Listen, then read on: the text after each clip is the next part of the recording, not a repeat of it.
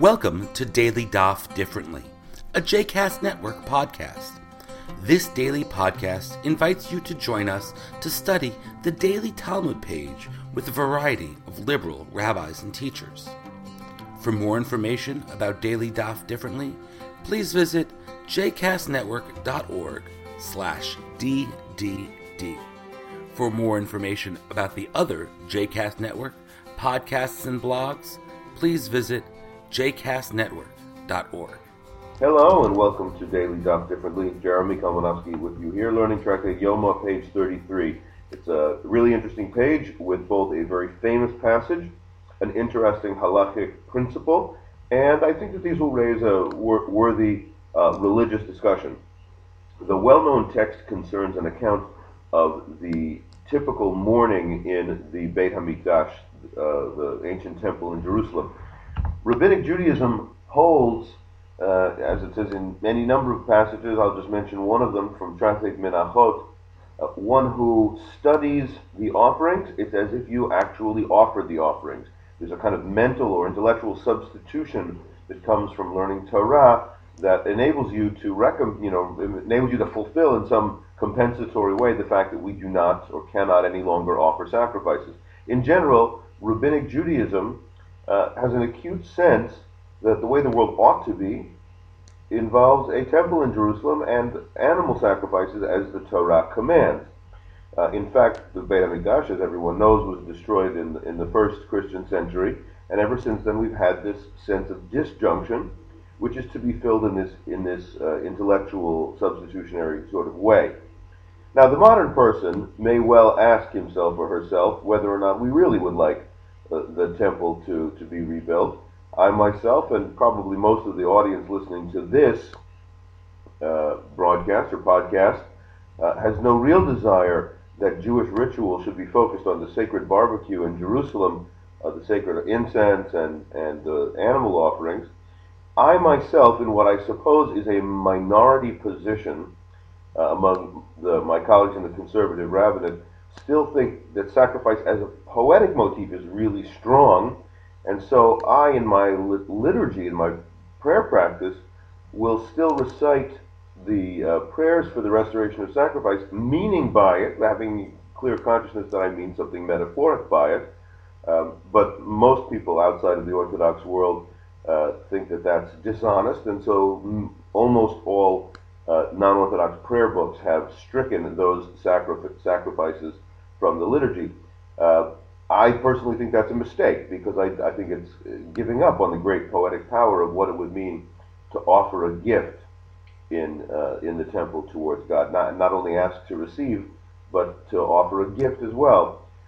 In all events, that ain't true about Orthodox prayer books. A classical prayer book includes a passage that is on our page today. Classical Orthodox prayer book, still today and through many hundreds of years, begins the morning service with a recitation of the korbanot, the sacrifices that went on in the temple. And a typical prayer book, if you open it up, it will include a passage on our page today, Tractate Yoma, page 33. And it goes like this: Abaye hava misader seder hama'aracha mishma digmara va'aliba de Abba Shaul. Abaye would recite the order of the morning in the temple, both by tradition and according to the view of Abba Shaul. Back earlier in Tractate Yoma, there was a dispute between Abba Shaul and the other sages about whether or not incense came before candle lighting or lamp lighting. This version follows Abba Shaul's view, and it goes like this. The first thing the Kohen would do is Ma'aracha Gedola Kodemet LeMa'aracha Shniya Shel Ketaret.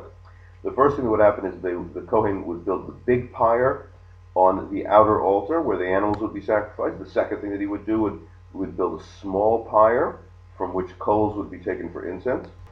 Next thing, he would add Shnei Gizrei Eitzim. He would add 2 large logs to the large fire, adding more fuel to the fire. Next thing is Dishun Mizbeach HaPnimi. He would clear away the ashes from the incense within the Heichal, that's closer to the Holy of Holies.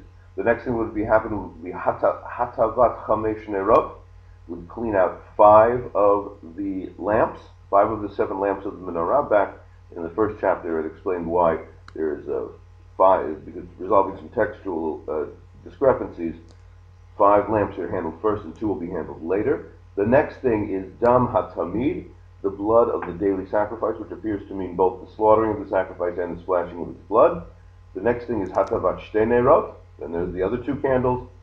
Then the next thing is the Ketoret, the incense itself, followed by Evarim, the limbs of the daily lamb offering were to be arranged on the pyre. Then comes the Mincha, the grain offering that accompanied the animal. The Chavitin comes next. That's the Kohen's own meal offering, the flour-based offering, which is cooked on a little griddle. That's why it's called a Chavitin, or pancake. The next thing is the Nisachim, the wine offerings that are poured on the altar, followed by the Musafin, the specific offerings for a given Shabbat or holiday. Then the Bazichin, which are frankincense that comes with the showbread. And finally, the next and final thing that happens is the Tamid Shel Ben Ha'arbayim. After all that comes the afternoon offering. All right, you can look that up in any prayer book. Now, in the course of this, they try to explain why each of these things comes first or second, and they raise the fact that the removal of the ashes from the inner incense altar comes before the lighting of the 5 lamps, or the cleaning out and then the lighting of the 5 lamps. How come? Abaye says, listen, I'm reporting what I heard in tradition, but I absolutely have no idea why that would be the case. It'd just be kind of arbitrary. And he's commonly paired with another authority, Rava, who says, well, the reason is that, explains the topography of the temple, the reason is that if somebody walking into the Heichal, the first thing that they would encounter would be the inner incense altar. And so, since you're standing right there, you do that first. And he cites a principle in the name of Reish Lakish, Shimon ben Lakish, one of the other authorities, who says, Ein ma'avirin al mitzvot, never pass a mitzvah by. So the idea that Abaye, or that Rava is proposing of Abaye's account, is that in the physical posture of somebody walking into the temple, the first mitzvah opportunity that would come to him would be to clear away the incense altar. So ein ma'avirin al mitzvot, this is a principle that applies in any number of ways in contemporary mitzvah life. When you get an opportunity, as Rashi says in his commentary on this phrase, when you get an opportunity to do a mitzvah, don't let it turn sour. Rashi gives us a textual derivation from a verse in Exodus, Ushmartem et hamatzot, keep the matzot. Matzot is spelled the same way as the word mitzvot. So the homiletical exposition is, keep the mitzvot, make sure that they are as well watched as matzot and not allowed to turn sour, not allowed to ferment. The common way of saying this, ba'am mitzvah al yadcha al tachmitzena, once a mitzvah comes your way, don't let it turn bad. So if you have an opportunity to do a couple of mitzvot, the first one that presents itself is the one you should do first, in general. This has a common application in something that observant people do all the time, which is that one is supposed to, you may have heard that you're supposed to put the tefillin, when you take off your tefillin, you should put the head tefillin in the bag first on the left side, and the shel yad tefillin, the tefillin that goes on the arm, you should put in the right side of the bag, or whatever. It's the right side, the left side is arbitrary. The only reason why you're supposed to do that is to make sure that when you reach into the bag to take the tefillin, the first one that comes out is the hand tefillin, because you're going to don it first. Because the Torah says that ukshatam le'ot al yadecha, tie it on the sign as your hand, comes before in the phrase uletotafot beinenecha, be a jewel between your eyes. So you want to make sure that you put yourself in a position that you can do the mitzvot in the right order. Maybe that's a little bit obsessive compulsive, but in general, that's what we're trying to do. We're trying to create an opportunity for you to do the mitzvot in the right order and to be as eager as possible. And so something good comes along, be in a position to ready. You can do it right away and not have to delay. All right, thanks for learning today's page with me, and I look forward to learning with you again tomorrow. I hope you've enjoyed today's episode of Daily Daf Differently, and that you'll join us again tomorrow for a new page. The music at the open and close of this episode is Ufros from the Epichorus album One Bead, available on Bandcamp, iTunes, and Spotify.